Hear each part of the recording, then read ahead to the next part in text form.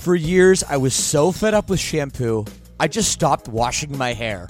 I quit completely. I was so sick of poofy, frizzy, limp hair, distorting my natural oils. Until a few months ago, I found Modern Mammals, and it changed everything. And by the way, right now you can visit modernmammals.com and use code LSS for 10% off. So check that out. So look, I heard about this through the podcast, and before I agreed to advertise, they sent it to me, and I was reluctant. But let me tell you, I should not have been. This stuff is absolutely magical. My hair felt better, smelled way better, and most importantly, looked better. And I know it will do the same for you as well. It doesn't have those hair-ruining chemicals like other products, and it doesn't leave any leftover residues. It works. Don't believe me? Go read their awesome reviews online as well. Go to modernmammals.com and use code LSS for 10% off. Again, that's modernmammals.com for 10% off with promo code LSS. Don't forget to use our promo code LSS so they know we sent you.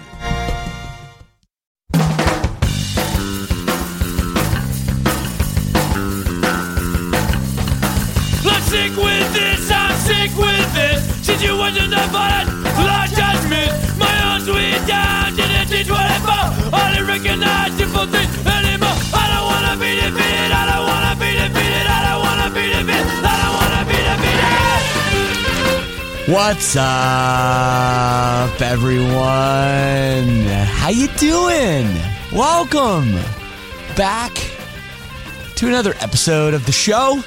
Of my podcast, Lead Singer Syndrome, a show where I, your host, Shane Told, talks to other lead singers about what it's like to be the front man or front woman of a band. We got a good one this week. Marcus Bridge of Northlane, Australia's finest, joins me on the program.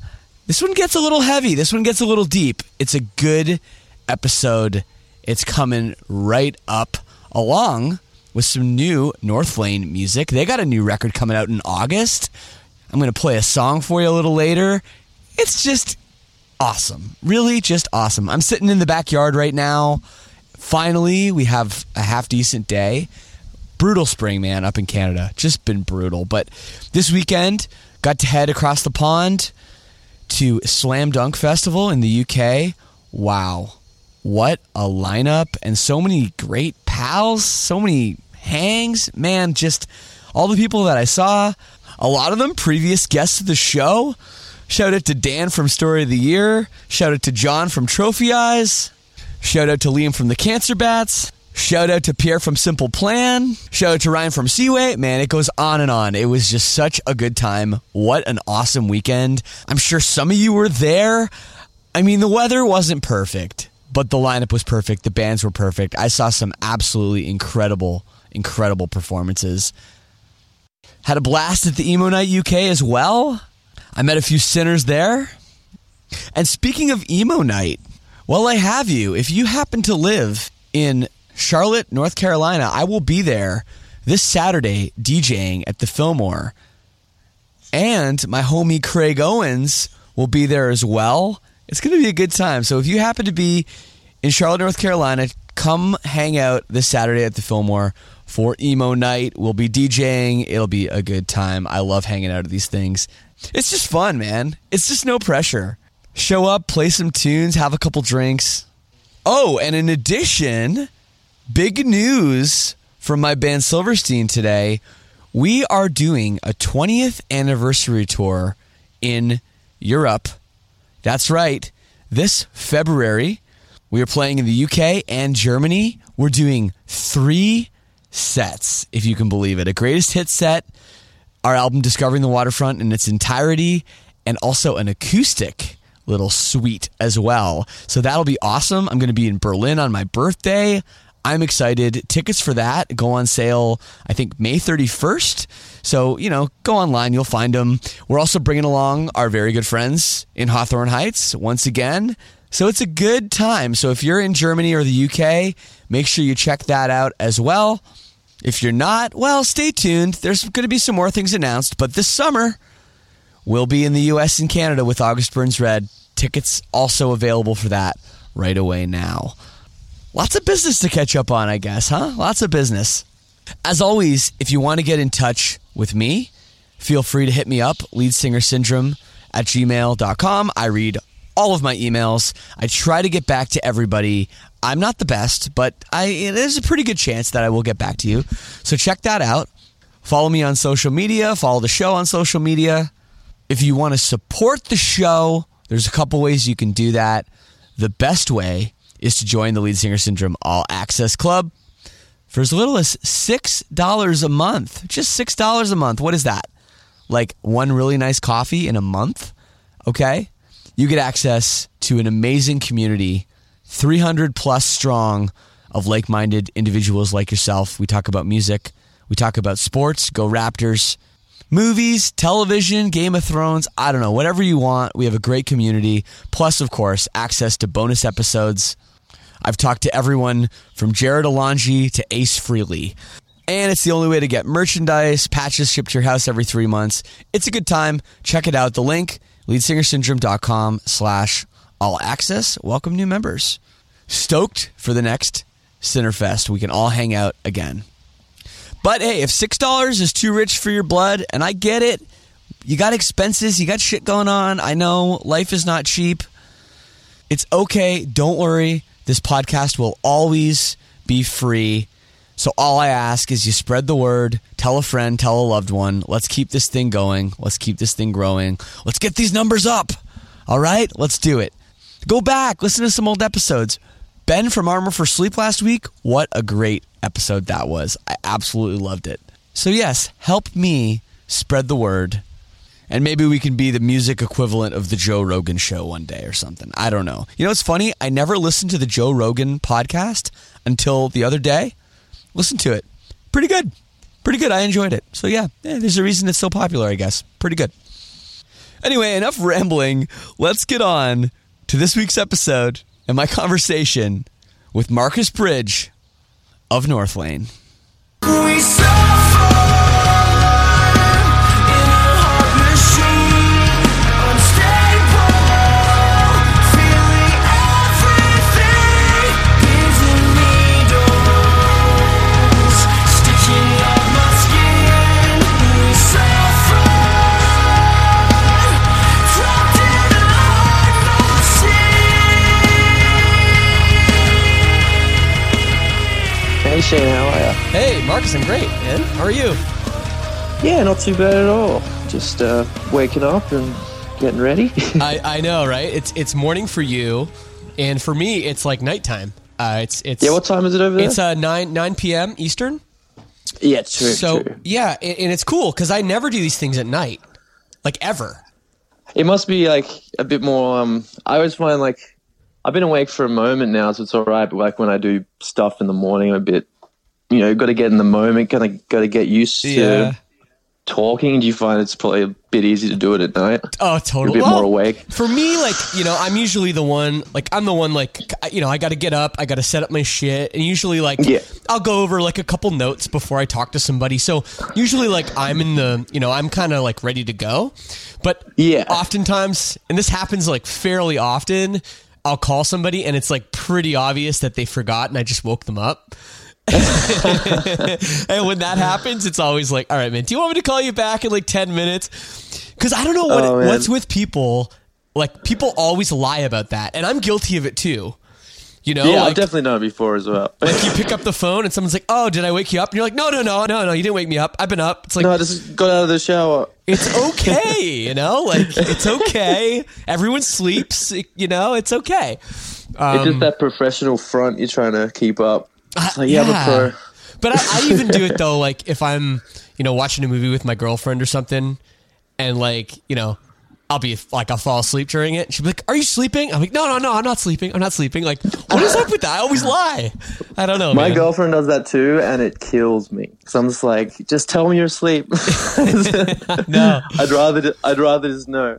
I know. I'm the worst. But hey, well, dude, thank you for taking the time all the way across the world. You sound great, by the way. It's amazing, right? Just that we can be literally on other sides of the planet and just talk like this. Just have a chat. It's insane. Cool. It was really funny as well because like Josh, our guitarist, he kind of filled me and we had this today. But I didn't know who it was with. Really? It's like, so who's this with? It's like, it's with Shane. I'm like, wait, what? You're not going to warn me that I'm actually going to have to talk? Oh, sorry. I don't know. It's always funny how I set these things up too. Like once in a while, it's just like, I'll just hit somebody up over, like a DM or just, I don't know, I just text them or whatever, somebody I know. And other times, like you go through the whole, like with the publicist and this is the time. And there's like, and sometimes I'll get somebody on the phone and they'll have they'll have no idea what anything is. And they're like, oh, you're the guy from Silverstein? Oh, crazy. And I'll be like, yeah, hi. It's okay though. But regardless, dude, we are here. And, we're here to talk about all kinds of stuff, man. But first, let's start off with how are things going down under? What is it now? What do you call this? This is fall for you? Fall. So I guess autumn. Autumn. Yes. You say autumn. Yes. So how are things going right now? Yeah, it's good. We're at the moment we're all at home, just I guess geeing up, getting ready to take the new album out. So yeah, just kind of enjoying some time at home while we can. Yep. Which is good. Me and my girlfriend just got a new dog, so pretty much that's taken up my whole time. Nice. That's awesome. Yeah, so the new record, just to be clear, is completed, 100% done.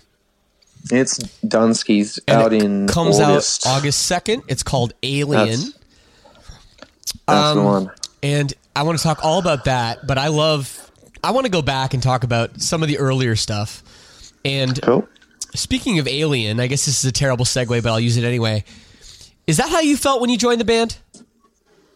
Oh, absolutely. It was one of the it was it was completely foreign to me, to be honest. Like I had listened to Northlane before, and like I was a big fan of Northlane, obviously, and like I'd grown up listening to heavy music and all of that, but I always grew up an emo kid. Like I was I don't know, like Fall Out Boy and Panic at the Disco were like my favorite kind of bands when I was growing up. And coming from that kind of background, like the last band I played in prior to Northlane as well was that kind of style as well. So coming from that background and going to a band that's already well established and has a much more aggressive sound. It was absolutely terrifying. It wasn't even something I initially considered like doing, like trying out for Northlane, because I was just like, this, I don't think this is in my wheelhouse, really. Yeah. Well, it probably wasn't even at the time. To be fair. Absolutely. Like I hadn't really been, I'd never really screamed in a band prior to that. Like I'd never screamed as the main thing in a band before that. And then to go do that 25 days in a row and like, it was just something that was so daunting to me, and just like I just had no idea how it was going to go. And on top of that, like Northlane's fans are very, very passionate, we'll say. Yeah, that's a nice way to put it. Sure. Yeah, with that change, they were very, very vocal about how they felt about me. Yeah, it's funny because it's amazing. You've been in the band for actually about 5 years now, which is crazy. Yeah. But it's amazing, how these things don't go away. Like with very minimal clicking, I can find the post of when you were announced, and I can still read those comments of what people say, comparing you to Adrian and all. All that is right there. Dude, if I can read it, you can certainly read it. I still get comments, so I'll get a notification every now and then on my YouTube from just like a comment on my audition video from 5 years ago. Yeah. being like, they're still saying they should have got someone else. So it's pretty funny. Yeah, like 2 top 3 records, has happened since, like literally a number 1 album. I think they maybe made the right choice. It's just, I don't know. It's people don't really care about that though. They see it as, I don't know. There's a very weird like metal, I don't know, like hierarchy, I think, amongst fans that like if you're doing something, it's just not right. Even if it's successful, it's still not right. Yeah.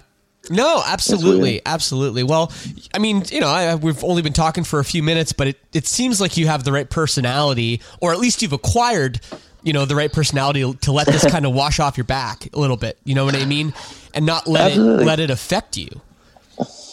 From time to time it does, Yeah. like it's the thing that does kind of bother you is, when it's consistent, and it's like, well, wow, I've been working really hard for 5 years and it's not changed. But then you got to look at it and see the improvements that have, I guess, come from it. Like we've definitely seen a lot of new people come on board, and I guess those people are more passionate than any of those other people would have ever been. So it's we're able to see like a shift nowadays, which is really good. Oh yeah, I noticed the shift too. I mean, just listening to your records as they've progressed, on.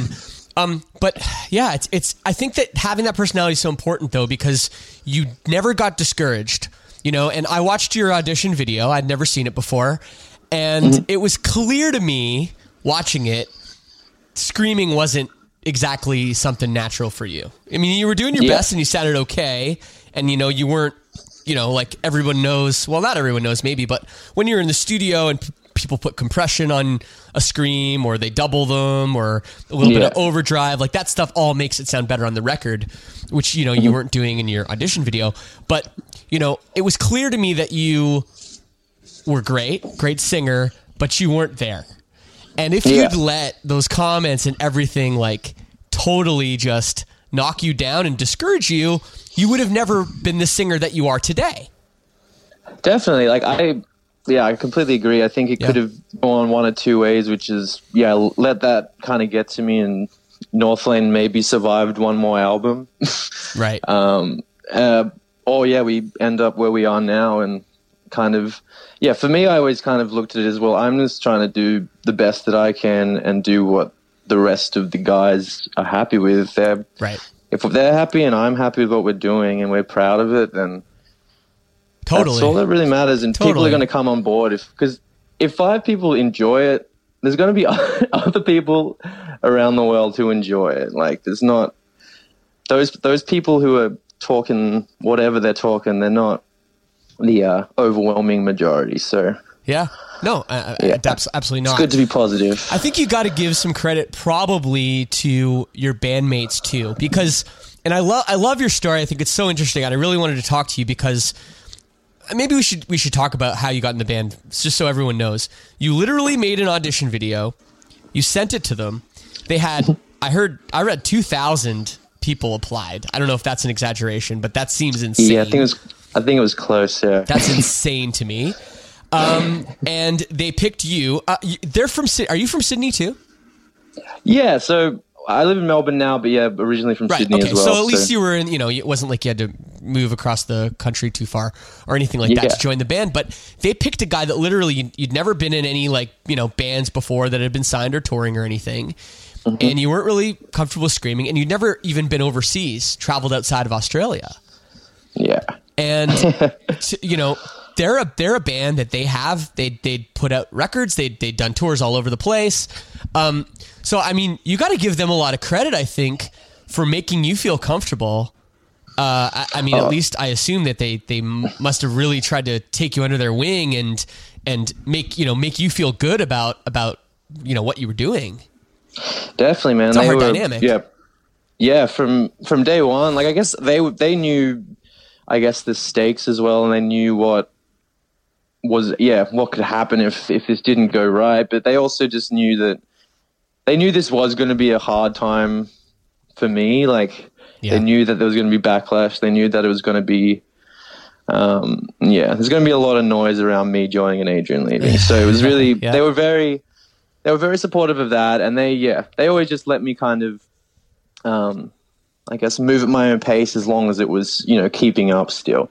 Right. And it was really, in the end, like, we had about 3 months to prep for the first tour I did with them.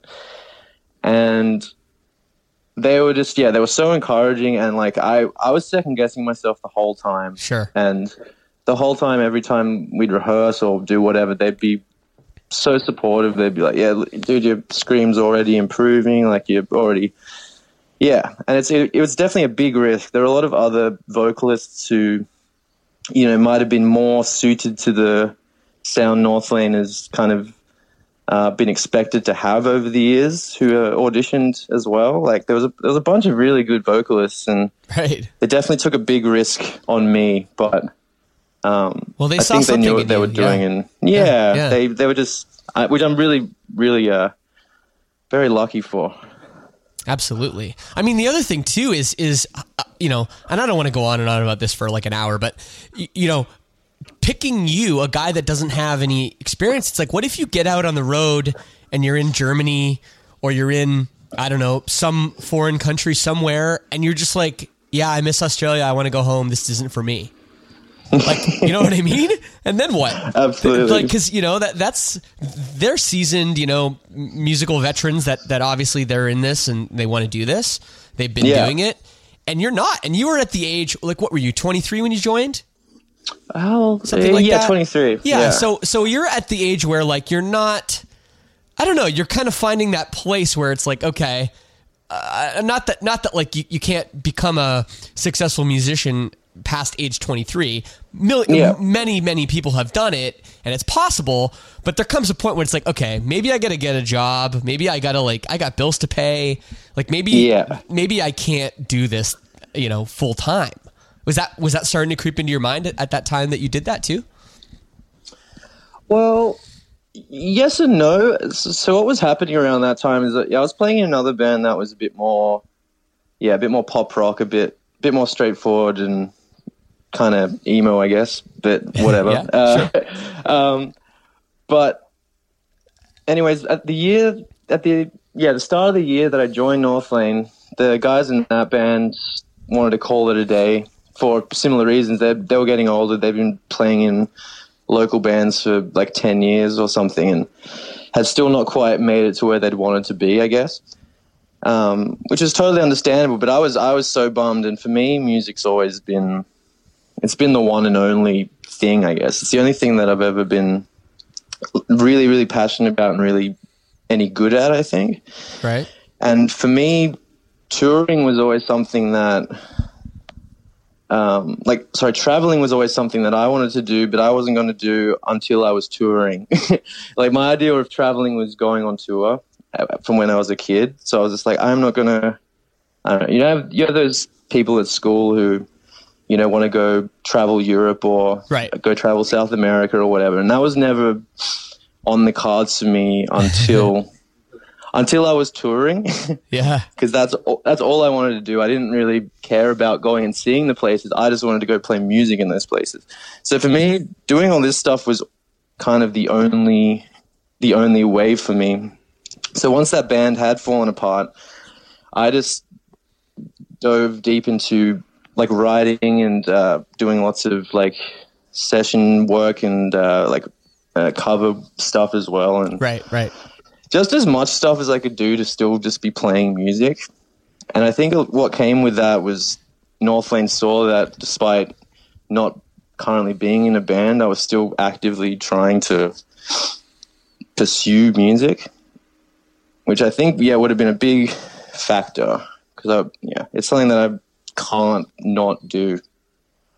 Yeah, absolutely. So you have a new album, and you've released a new song, and it's called Bloodline. Mm-hmm. And I read that it's based on, and this is what Wikipedia says, your violent upbringing. Yes. Now it's Vegas form. Okay. Okay. Now, can we talk about that? Can we talk about the early days of your life in as much depth as you're comfortable? I guess growing up wasn't easy for you. You said you grew up around kind of the Sydney area, but talk to me about that and how, before you joined Northlane, there's 23 years there. So talk to me about that if you don't mind. And obviously it's still something that's, factoring into your music. Yeah. Well, how long have you got? It's a long story. Dude, this is why I love podcasts, because we don't have a limit, like this doesn't have to get transcribed into a magazine, and because otherwise it would take up the entire magazine. You know what I mean? So we can chat and you can go on and on and on. So the floor is yours, Absolutely. my friend. All right. Well, where do I start? Okay. What day were you born? How much did you weigh? What hospital were you born in? Go ahead, man. Start at the beginning. It's all good. Shit. I actually don't know any of that stuff. I was born on the 19th of July. That's all I know. But I don't know the time or weight or any of that. So that's a summer baby for us and a winter baby for you. That's the one. I'm a Cancerian, a big baby. But anyways, so I don't know really where to start. So for me, like I grew up with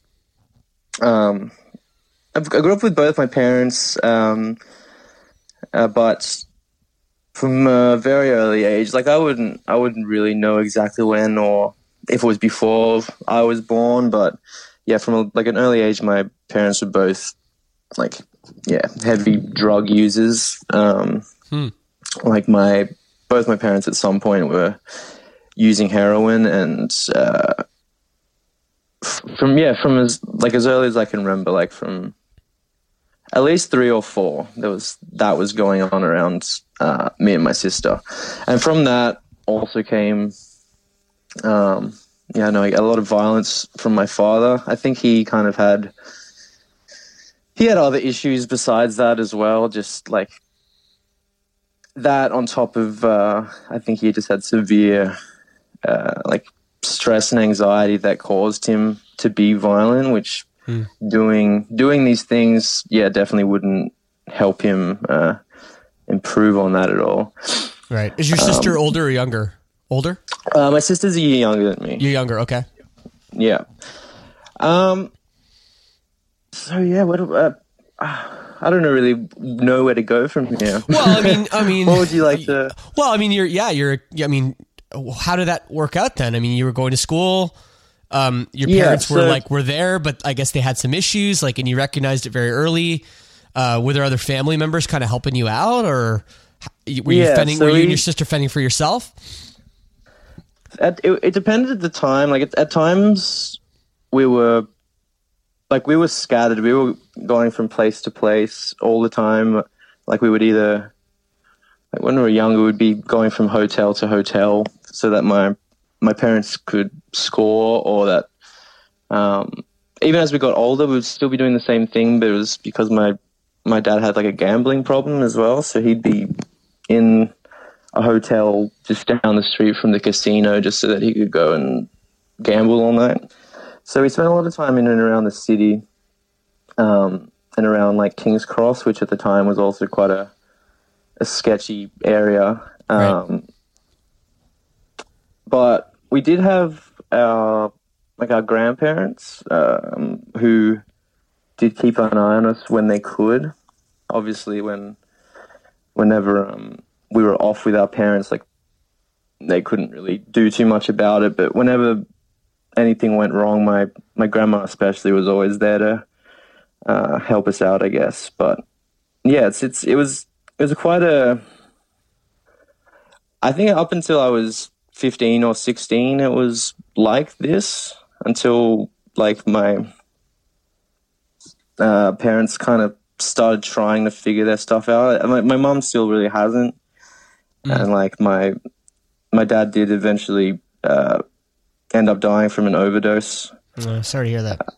It's all right. It's in the past, and in the end, I've kind of taken it as he definitely struggled with those kind of issues most of his life, and in some way, I feel like he would be at peace now. As grim as it is, it's just I don't think that he would have ever escaped that kind of those demons. But yeah, I don't know. There's so much more in between all of this that I just, for me, telling these stories it's not so much difficult in the sense of, like, I find it hard to talk about. It's more just difficult in piecing it all together. Right. Well, I mean, I don't know what kind of violence, if it was like abuse, if you were being hit all the time, if it was you were being, neglected. But obviously, like, that can lead to, and I don't know if you've had therapy or whatever, but it can lead to, repressed memories, and it can lead to, things, there being missing spots in what you can remember and what's, accurate and stuff. Definitely. So I'm sure that's a factor too, Yeah, I think, what kind of came along with all, I think I might be completely wrong, but I've kind of linked, as I've gotten older, tried to link a lot of things together and see if any of it makes sense. Like, and to me, I've always felt that what kind of caused my dad to be violent. So yeah, he'd hit us, and I don't know, just like there's a few random, like he'd hit us over nothing, I guess. Like, so there was an occasion once I remember that, I think, the book club, like the Scholastic Book Club. Yeah. Or so we had that, and I think I got given $10 to get something for that, and then I think it was meant to have come home or whatever, and it never came home because I ended up spending the $10 on something at the canteen or something. Right. Some pretty petty whatever stuff. Then my dad found out about it and, like, hit me in the back of the head, and had this watch on, and then, like, sliced the back of my head open with the watch. And it was just, like, kind of, I can only imagine that this is this short fuse stuff of him not either being able to score or not being, or, like, losing everything at the casino, or doing something that's just kind of put him at the end of his fuse. So as soon as one of us does something that he doesn't like, he kind of takes it out on us. And once again, this is all just post analysis, but I think that accurate. And of course, that doesn't excuse it at all. Oh, absolutely not. And it's you can't just go around hitting people, especially your children. So it's definitely. I think it's. I don't know. I mean, have you had? I mean, this seems like. I mean, you seem like you've got your shit together. You seem like you've come out of this okay. I mean, I know you've talked a little bit about it in interviews, some mental health issues, but for the most part, it seems like you've kind of come to terms with this and you're okay. Yeah, I think I've had my ups and downs, and I think I had my ups and downs before I was in North Lane. Right. So that would have been something that I was able to kind of deal with not long after, or not long after, it's still taking time, but I at the time that was obviously when my father passed away, that was definitely the hardest thing I'd ever had to deal with. I was the one who actually found him in his bathroom. So how old were you? That was when that happened? I was 18. Yeah. Just about to finish high school. At the time it was only me and my dad in the house at the time, actually. And it's just, it's crazy. I just remember that whole, like, the night before vividly as well, because it's just, I don't know. It's sorry, now I'm just off on a tangent now. No, it's okay. I forgot what I was talking about. Yeah, no. I mean, so you lived with your mom and your dad and your sister throughout, like, until you were, your dad died, or you say your mom maybe wasn't there at that point? So I lived with my mom and dad and my sister up until maybe, I think up until I was 16. No, it was up until I was 18, and my sister ended up moving out because she couldn't be around my dad anymore.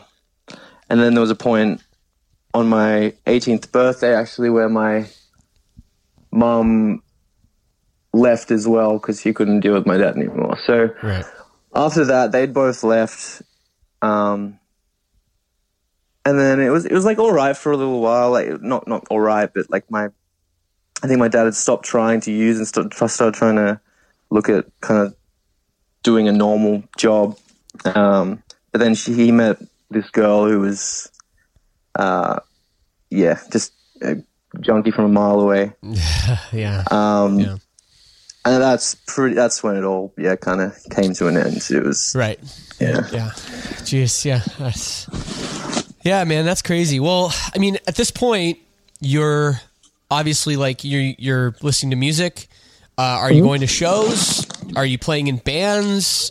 Or are you playing instruments? Like, I just picture, you kind of being in this terrible environment and using music as kind of an escape. Is that accurate?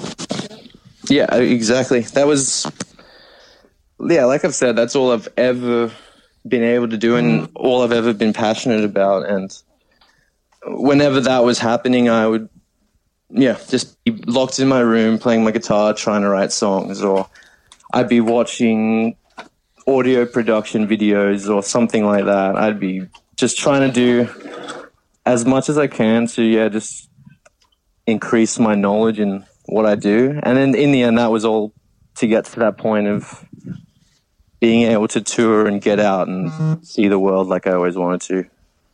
Absolutely, man. It's absolutely wild. And thank you for sharing, all that. So absolutely. Did you end up going to like some kind of uni or something like that? I did go to a music uni called AIM in Sydney for a little bit, but I was there for music performance, and then after a trimester, I was just kind of like, well, I kind of already know how to do this. Right. I don't really need it. I don't need the degree to tell someone I can play music. So right. Unless I wanted to teach, but yeah. No, I've heard that a lot, from people like that. They show up to, audio engineering school or something. And then on the first day, the teacher's like, yeah, just like go take the money you're going to spend and just like buy some really good gear, Yeah. So which is always kind of interesting, but it's true. Like people ask all the time, oh, how do you get into, how do you get into music? How do you do this? It's like, you just do it, Exactly. You just do it. And yeah, these days it's very easy with what you can find out on YouTube and stuff too. It's like mind blowing. You can do anything these days. I can make a full orchestra now on my computer. That's insane. Yeah, you can. And it sounds real. I was actually losing it I actually called a friend of mine the other day about something like this. Do you know the program, the VST Isotope Ozone? It's like a mastering plugin. Yeah. I only just got like the most recent version of that recently, and it has like an auto mastering thing where it like listens to the song and then gives you I was blown away. Oh, I know. I'd never seen anything like it. I know. Well, they have that, was it called Lander? Are you familiar with that? Where like it's like a website and you just like upload your song and then like 10 minutes later they send it back to you and it's mastered. And you can choose like how loud you want it, and then it kind of figures out the rest. And it's not bad, dude. Like I think and I don't want to shit talk any mastering engineers that has mastered my band, but I think it might be better than some of our mastering on our records. Like seriously. Oh man. It's so interesting, man. Like you can do so much. I know. Just by the click of the button. I know. It's insane. I wouldn't be surprised if that Isotope plugin is kind of similar to what Lander or what like one of those things uses, like whatever kind of algorithms they figure out or whatever. Absolutely. But, it would definitely be very similar. But no, it's absolutely crazy, man. So wow, this is nuts. So yeah, damn. So I guess like, do you still have contact with your mother or your sister or your grandparents or anything, or is it like? Because I mean, you've become this like successful musician, very successful. Like your first album with Northlane went to #1 on the Australian charts, and the one after that went to #3, and you got a new one coming out that could go #1. I mean, well, I know, but you all of a sudden, like overnight, you're kind of this big deal, and I always think it's interesting when whether it's like Justin Bieber's father, like coming back into the fold after years, after like abandoning him. Yeah. You know what I mean? There's like those kinds of people come back, and it's like always kind of a weird, I think it's a weird dynamic, you know, that way. I mean, I can't speak for your relationship, but with your family, but it's just something I guess I'm going to ask you. Oh, no, of course. Well, so my grandparents, I'm still close with them, and same with my sister. My sister kind of had a bit of a rocky couple of months a little while back as well, and looked to be going down a very similar path to the rest of my family, but she's doing a lot better now. But my mom, I have not really talked to much. For me, like, so my mom's still got a lot of problems. She's struggled with like alcoholism and has kind of gone on and off. And every now and then she's messaged me when she said she's, you know, stopped drinking and is doing a lot better and whatever. Right. But then I'll hear from my sister that, that's not the case. Right. And it's just at this point, like I'm kind of torn because she's gone to hospital quite a lot recently, but due to her drinking so much, but she won't kind of stop. Yeah. Well, and for me, like, I've just not wanted to, like, something that's been really important for me, I guess, moving forward past all of this stuff is not getting dragged back into that world again. Yeah. And not feeling like I'm trapped, like, in that kind of environment again.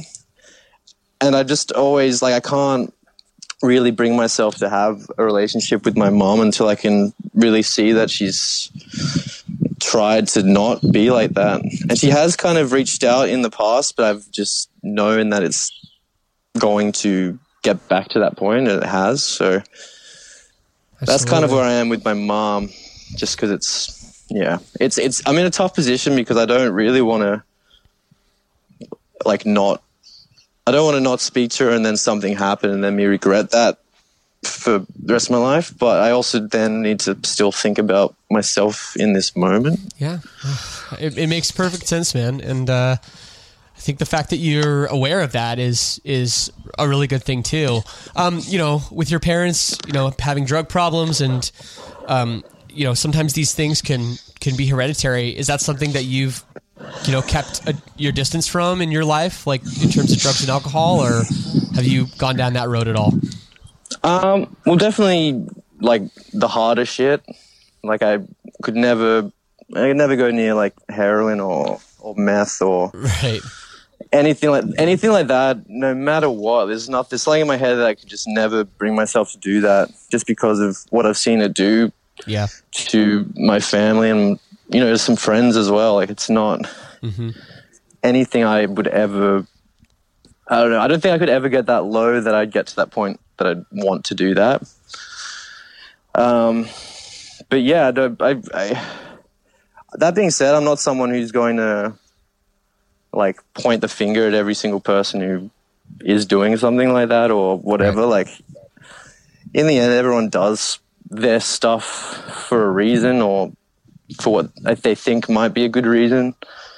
And that's only really a reason to reach out to them, I guess, not kind of shun them if you can. But if they're not willing to change, then it's not really worth your time.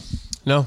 Well, Marcus, you have a good head on your shoulders, dude. I like this. This is good, man. And I think it's an uplifting story, and I think it's important. Yeah, I try seriously to keep positive through it all. Yeah, and I think that's a really good message to, you know, people listening. And it doesn't matter, you know, whether it's somebody, like, if it's a 16-year-old listening to this or a 36-year-old listening to this, like, all this stuff and this trauma that you faced and the fact that you've overcome it, and that you're open about it, I think is a really, really great message, you know, to just pass on to people. Yeah. So thank you for sharing all that, man.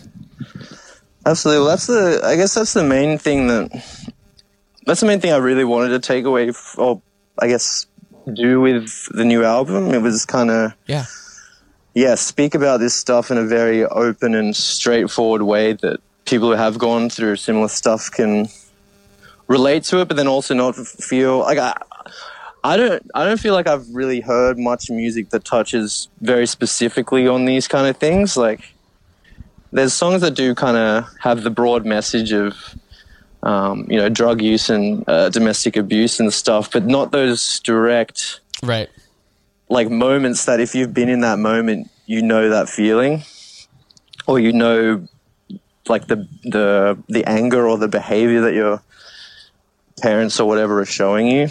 And like, for me, this album isn't even, it's not positive in the sense there's a message at the end of it that's like, yeah, everything's going to be all right.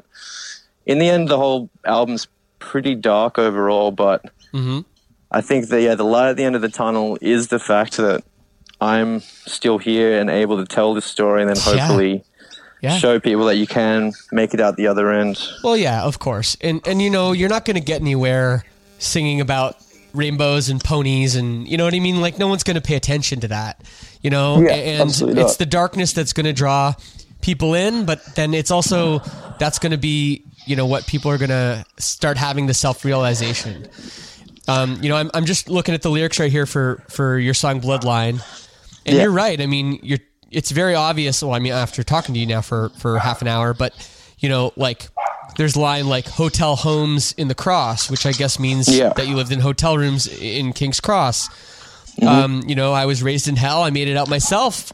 I was raised to bleed, bad blood runs wild and free. These kind of lines, they are very direct, into this life that you've led. Are these pretty typical sorts of lyrics for the album?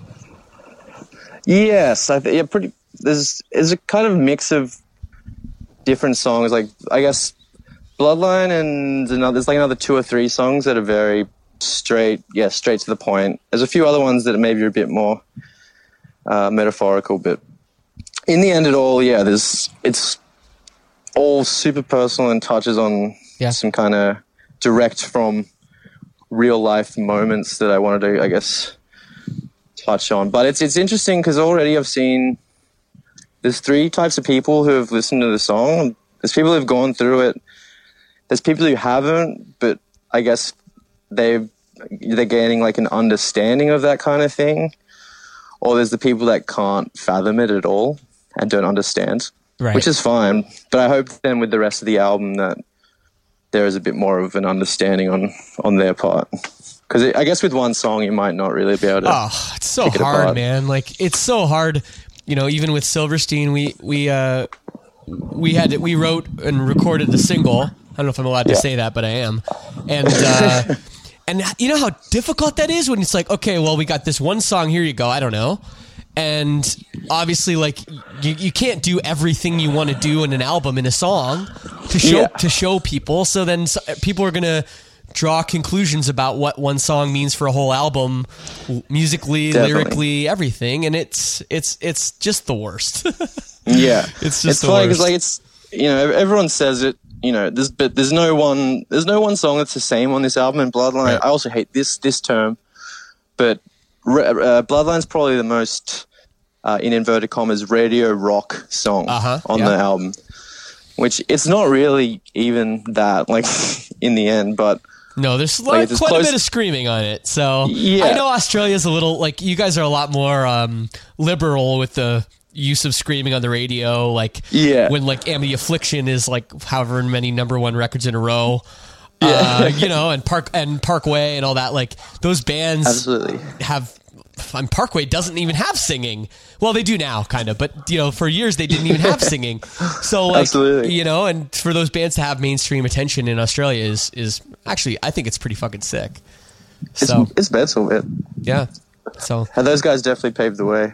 Oh yeah, absolutely. I Killed the Prom Queen is another band that like was right there. I mean, they never got there, absolutely. But they were about to get there, I think. That's definitely still Aussie like cult legends. Oh yeah. Oh fuck for sure. Fuck yeah. I love those guys, man. Well, dude. So what else? With writing this record, and this is the 3rd record you've done with Northlane, I imagine the first record was probably just like overwhelming, and probably the rest of the guys were holding your hand through the whole thing. I'm sure just because, you know, it's that kind of an environment. I bet the second one was a little better, but I feel like this is probably really the time for you to shine. Did you feel like now you were really in your element and you felt like you could kind of be yourself the most now? Yeah, 100%. I think both, I guess, having the time that I've had with Northlane so far, and then also, yeah, I don't know, opening up about these kind of things. Like I never felt comfortable to do that, especially with, sorry, it's the dog's barking. That's okay. Yeah, I never felt comfortable talking about, I guess, yeah, any of this kind of stuff before. One, because I'd never really done that, and two, because it was very different for what Northlane had done before. Right. So for those first two albums, I just wanted to, I guess, get a feel for everything. Yeah, put my own kind of voice into our music, but not be overbearing. Yeah, yeah. Because I think that's something that could, if I came along and changed everything, did everything completely different, that's another way that Northlane could have very well completely fallen apart. Yeah. Just because it would have been such a huge change. But, right. But now we've had this time to, I guess, gel and grow and progress. Yeah, sure. Yeah, and I guess all the other guys also have like a better understanding of my story as well now that I've gotten to know them better as well over the years. So absolutely, having done this now is definitely the right time. And we did so the last time we did was with David Bendeth, and for me he was actually a huge I don't know, he gave me a huge push to, I guess, write this kind of stuff, this more personal stuff, which I don't think if we didn't do that last album with him, I don't know if this would have turned out like it did. Interesting. Yeah, David Bendeth gets talked about on this show from time to time. I mean, he's obviously like a legendary producer. He's done, I mean, amazing work with, you know, like people know him from Paramore and so much other stuff. But he's also got a very, very like intense personality. Yeah. But you liked working with him, but you didn't do the new record with him. No, we wanted to, I guess, take everything we'd learned over these last 5 years, and I guess for the other guys over the last 10 years, and try and I don't know, just back ourselves. I think with me joining, there might have been a bit of a fear of how everything would go. So we kind of, you know, we got some help from some people we trust, and in the end, we're so happy with how it all turned out. But we just thought it was time it was time for us to just do us, and I guess try and keep it to the 5 voices as opposed to another 4 on top of it. So you didn't? Who produced the new album then? We did. So you did it all yourself? Yeah. So we produced it ourselves, and then we did the instrumentals with Chris Blancato in Sydney. He's a friend of ours who actually did. He recorded Hollow Existence, Northlane's first EP, quite a while ago. Mm-hmm, mm-hmm. And then we did vocals with a guy named Dave Petrovic, who did vocals for Discoveries as well, actually, and recorded one of my first band's EPs. Cool. So it's just like, it was a cool way to, I guess, bring back all of this history of Northlane into this album, as well as kind of bring this new confidence in our own writing. Yeah.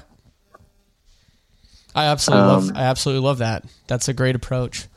And I think that makes sense too. I think, you know, when you are a newer band and a younger band, you do kind of need a producer there to sort of help. I mean, not just steer the ship of music and ideas, but steer the ship of personalities too. And, you know, a lot of times when you're a younger band, not just younger in terms of how long you've been together, but you're younger people, you're maybe not as confident, maybe you're not as good at navigating each other's, you know, sort of sensitivities and personalities. But once you've made, you know, records together and, you know, you're in your 30s or getting there, I think you start to have that confidence. Like, okay, we can do this. You know, we don't really need someone holding our hand. Yeah, absolutely. And I guess if at the end of the day it doesn't work out, then we knew we did the wrong thing. David Bendeth still got him on speed dial? I don't know. Yeah. I don't know. That's great, man. Oh, man. Well, what else to tell the people before I let you go? I mean, you got a bunch of shows coming up kind of all over the world. I see Japan. There's some U.S. dates, I think. Yeah. Australia, of course. Yeah, we got a lot of stuff coming up. We're super excited to get back to the States. We haven't been there since, I think, 2015 or something. Oh my God, It's been really? a while. Yeah. Wow. I think we did it quite a lot when I first joined. I think we did it 3 times within the first year and a half of me joining, which I think might have been a mistake. I think we overdid it, and coming back, people weren't as keen. So we wanted to leave it a little bit of time to build it up again. And it's cool because now I'm excited to get back as well. Like after that last couple of shows we did there, I was just like, oh man, I was loving this so much, and now I'm kind of bummed. Well, I mean, so now we get to come back reinvigorated. Right. Well, the problem with touring the U.S. too is, depending on what time of year you're there, there can be literally 10 other tours going on the same month or whatever. And that can be really difficult when there's a bunch of stacked bills you're up against, and you're in a city that's really not that big. If you're in New York or LA, there's so many people and there's so much shit going on, it's not that big a deal. But if you're in let's pick a city, I'll just say Detroit, and there's 3 other shows that same night. That's tough, man. So absolutely, and I don't know if that happens elsewhere as much as it happens in the U.S. I feel like the U.S. it happens all the time. Yeah, I can imagine everywhere else being a bit more spread out, or Europe would have shows way more spread out, or Australia would only have that one show. Yeah, I think or 2 maybe. I kind of think so. Exactly. Yeah. So I could see it being tough, but I wouldn't get down on yourself. I think it's going to be great, and especially with the last couple of records you've done being, I think people really enjoying them. So yeah, I'm very excited, and I think this album will do pretty well for the US. I think what we've done in the past has been a bit kind of left field for what maybe they're used to of Northlane, and maybe now that we've been able to build that new version of Northlane into what it is now, that those people have come on board, and we'll enjoy it for what it is. Absolutely, man. Well, awesome, dude. Well, hopefully I can come see you guys if you roll through my hood. That would be great. So anything else to tell the people before I let you go? I'm going to play your new song Bloodline, and not too much I can think of. I guess that Alien is out August 2nd, and we'll be hitting the States mid-August, so grab your ticks. All right. We'll also just be around the world for the rest of the year, so I love it. Suss it out. Well, Marcus, enjoy your morning, and thanks for the time, dude. Thanks a lot, Shane. Have a good one. Cheers. So there it is with Marcus. I want to thank him so much for taking the time, for coming on the show, and for really pouring his heart out and really putting it all out there, talking about his upbringing and his family and everything. That can't be easy, but I really do find that inspiring, and I'm sure there's a lot of people that listen to this show that have similar experiences, and I think that really just him telling it like it is an amazing thing. So Marcus, I love you, brother. Thank you for that. And oh my God, this new Northlane song is awesome. I'm going to play it in just a couple seconds, but I do want to remind you to make sure you're subscribed. We got a big episode next week. Ryan Key from Yellow Card will be on the show, a guy I've been trying to lock down for literally years, and we chatted. It was a good one. So yes, hit the subscribe button. Make sure you're not going to miss this one. And if you like the podcast, go on iTunes, write a review, preferably 5 stars. Check out the Lead Singer Syndrome All Access Club and all that good stuff. Thank you so much for listening. And another reminder to check out all the shit that Silverstein's doing. So much coming up. It's very exciting. It's very exciting stuff. I will leave you with a tune. Here's the song we talked about. Very personal stuff from Marcus. Here is Bloodline on Lead Singer Syndrome. Peace and love. We'll see you next week. I can't escape you.